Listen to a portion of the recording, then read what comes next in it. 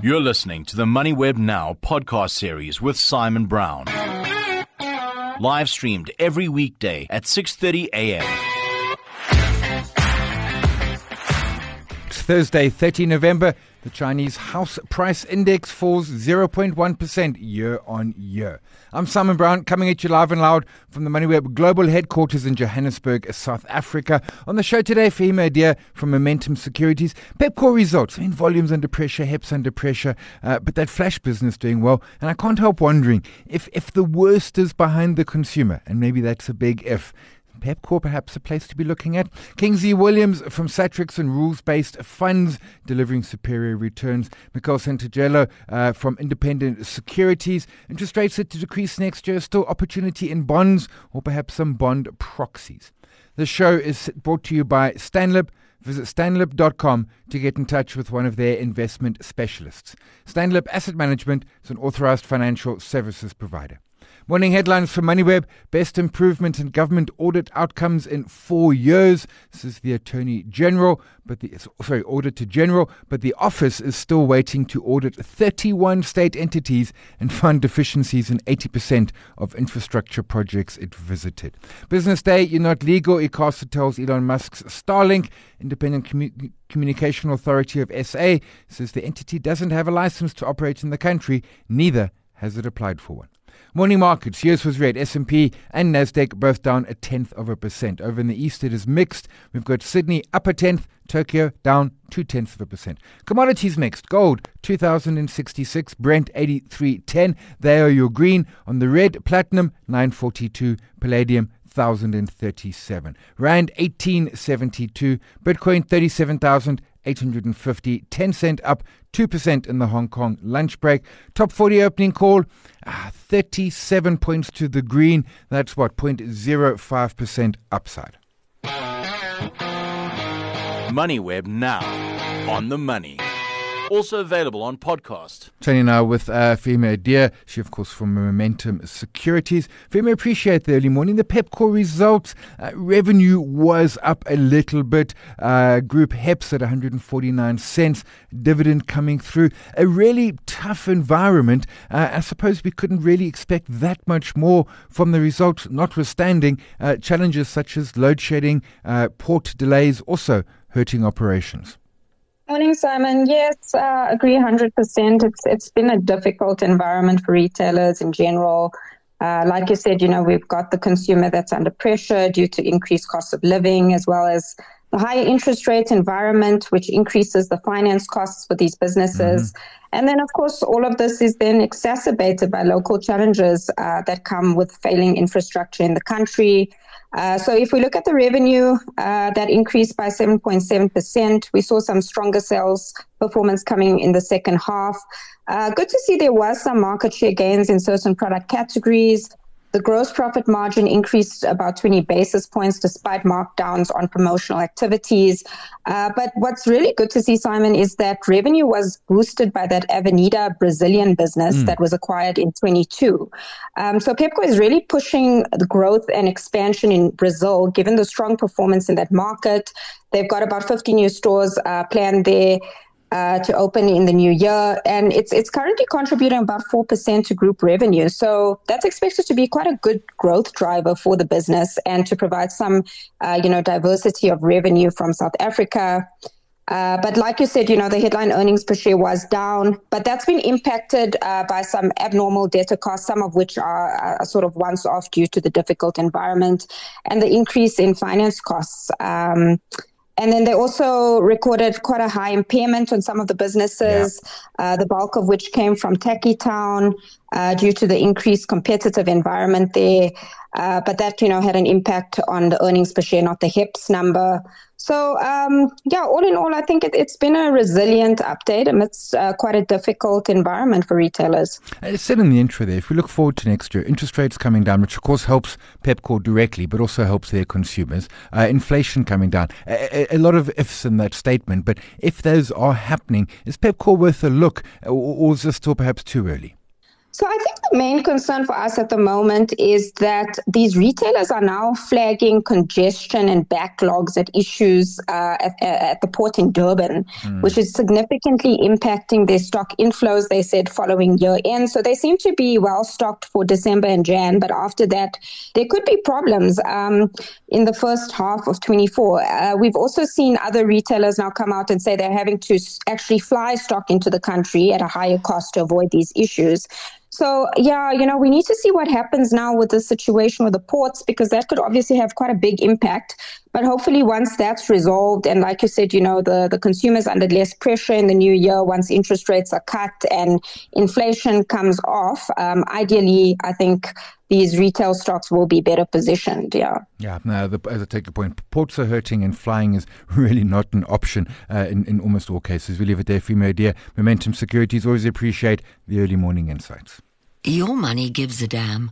If it could protest and sign petitions, your money would. But your money can do more than that. When you invest in Stanlib's Infrastructure Investment Fund, beyond getting solid returns, you are helping to build a more sustainable future through job creation and positive economic growth. Damn right you are. Invest for more impact at stanlib.com/more. Stanlib Asset Management is an authorized financial services provider. MoneyWeb now on the money. I'm chatting with Kingsley Williams, Chief Investment Officer at Satrix, chatting the Satrix Balanced Index Fund. I should disclaim I hold that in my RA. Kingsley, it's just turned 10 years old and strong performance over the period. Importantly, it is a totally rules-based fund and really largely outperforming the more actively managed, which is exactly what it's supposed to do on the sticker. Yeah, always good to chat to you, Simon. Thanks for the opportunity. Performance is always an interesting thing to speak about because it can be very time dependent on the particular period that you're looking at. And obviously that can go through different periods where it might be doing well over a given period and then perhaps less well over certain other periods. So what we've done is actually looked at its performance using rolling periods. So what that means is that you take out the point in time variable on, whether it happens to be doing well at a particular point in time or not. So we look at its performance over different rolling periods, over rolling 12 months, rolling 3 years, and then rolling 5 years. And what's quite interesting when you start looking at the performance of the balanced index fund, our balanced index fund, relative to any of the other options that you have available in that CISA high equity multi-asset category, you start seeing that as that rolling window expands from 1 year to 3 years and 5 years, that with a very high degree of consistency, you're outperforming any of the other funds that are available to choose from. So, just to put some stats to it, on a rolling 3-year basis, 50% of the time, you're actually in the top quartile of performers, and you're outperforming 90% of your median performers. So that would be you're in the top half 90% of the time, top half or better. That's on a rolling 3-year basis.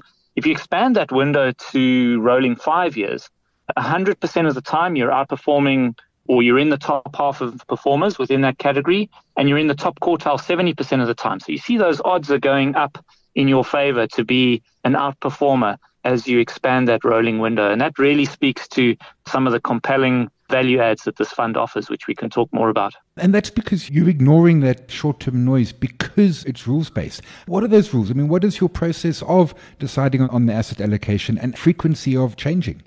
Yes, I think it's important to lay some foundational theory and refer to some research that's been done globally, which states that most of your returns and the volatility of your returns are going to come from getting your strategic asset allocation right. Yeah. That by and large is going to determine what your long-term returns are going to be. So that's what we focus on. We focus very intentionally on getting that strategic asset allocation correct, and we review it every 2 years. So we don't want to be in the space of tactically changing the fund as market opportunities unfold, because research has also shown that the ability of managers to consistently exploit those opportunities is very low. So we focus on getting the strategic asset allocation right. But it's also not an approach of deciding what that is and then forgetting about it, because markets change and regulations change. and new asset classes or new opportunities to exploit opportunities that are available in the market are constantly coming available. So we use that opportunity to take a step back and say, is our fund optimally positioned for what we're seeing over the medium to long term? And are there any other exciting strategies or building blocks or enhancements that we can incorporate into the portfolio to ensure that it delivers those inflation-beating returns over the medium to long term? So we don't do any tactical positioning, and we focus rather on those long-term drivers. Okay, so the changes are more than just sort of doing the reweighting. It is bringing in, I'm thinking, one of the new asset classes over the last, 5 years or so has been infrastructure, and you can't just ignore it. Exactly. And, I think infrastructure plays such an interesting role in this portfolio. So firstly, just to clarify, it's listed infrastructure, it's exposure to companies that operate in the infrastructure space. So these companies would exist within the global equity universe if you were tracking MSCI World or MSCI All Country World. They're within that universe, but we specifically allocate to this subset of companies because the behavior and the way that they interact with other components within the portfolio is quite attractive. In the same way that you would allocate to listed property, for example. Yeah. Those also are included within the broad equity universe, but it is seen as a separate asset class in its own right. So listed infrastructure would fall underneath that real assets classification of asset classes. So what we like about infrastructure is that it adds a lot of diversification to the portfolio. It gives you more stable returns. It diversifies you away from US tech-dominated companies that you would typically find within a broad equity market index. Even though the expected returns on infrastructure are quite promising, and we love it from that perspective, even if we temper our expectations and assume that those don't materialize, there still is a great contribution that infrastructure has to bringing stability to the overall portfolio because of the way the returns behave relative to other asset classes. So it diversifies the portfolio overall. A last point, costs, because this is a rules-based, because it's only rebalancing very infrequently, low costs, an important component of the performance as well. Absolutely. And I think therein lies one of the big value adds that the fund offers investors is that, yes, there is the opportunity to exploit mispricings in the market and to try and be tactical and nimble. Investors have to pay for that, though. Managers charge a premium, funds charge a premium if they aim to exploit those opportunities. And what we're seeing, given the success of this fund relative to its peers in the category, is even though we don't exploit those opportunities, by charging a structurally lower fee and having a lower total expense ratio relative to peers, that more than compensates investors for any potential lost opportunities that they might be missing out on from trying to tactically time markets, which this fund obviously doesn't do. We'll leave it there. Kingsley Williams, Chief Investment Officer at Satrix. Appreciate the time. That's our poll today, LinkedIn and X. Are you holding any rules-based funds? Of course, an ETF is ultimately a rules-based fund, perhaps to the extreme as what we were chatting there with Kingsley. Have your vote, have your say, LinkedIn and X. Your money knows it's not just about the money. It's about your returns returning the favor and empowering people. Your money can do more to change the narrative. Beyond delivering consistent returns, investing in the Stanlib Kanyisa Impact Investment Fund can help eradicate poverty and protect the environment. Invest for more impact at stanlib.com/more. Stanlib Asset Management is an authorized financial services provider. MoneyWeb now, on the money. Chatting now with Michele Santangelo, he's portfolio manager, Independent Securities. Michele, appreciate the early morning. Last year was our equity bear market. 2023 was the turn of the global bond market, a market much larger than equities, but it really has been a wild 2023 with moves in the bond market that we haven't seen. Perhaps, I don't know when since we saw such large, violent moves, and certainly in a bear market direction. Yeah, absolutely, Simon. The interest rate increases that we've seen globally is some of the biggest rate hiking cycles we've seen since the 1980s. So we've seen a dramatic drop in the value of bonds globally, given that the inverse relationship between rising rates and falling bond prices. So we've really seen some significant bear markets in that sector. The worst does seem behind the sector. I mean, inflation has pretty much peaked. Yields are starting to moderate, and but still some opportunity. I mean, there are real returns in bonds, both locally and globally. Absolutely, I think looking at where the trajectory of inflation globally, we are trending lower. Whether it's in South Africa, we're in the target bands. In the US, it's been trending down quite nicely. The Eurozone as well. So from our opinion and from what the market seems to be pricing in, we have seen the peak of the interest rate cycle. So we do think that next year there is going to be a few interest rate cuts from some of the developed markets, and hopefully from the South African Central Bank as well, or Reserve Bank as well next year. And that will be positive for the price of bonds, and that's where we do see some tactical opportunity for clients to put some capital in there. And if you look at the real return you can achieve, the interest above inflation, coupled with the potential for some capital gains, you've got quite a nice setup over the next 12 months or so.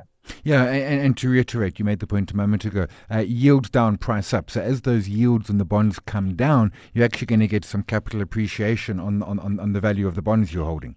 That's correct. So if you have bonds in South Africa yielding around about 10% on the South African 10-year, you can gather your 10%, and hopefully with the interest rates being cut next year, you would then see the value of those bonds appreciate at the same time as you can collect your 10% in interest.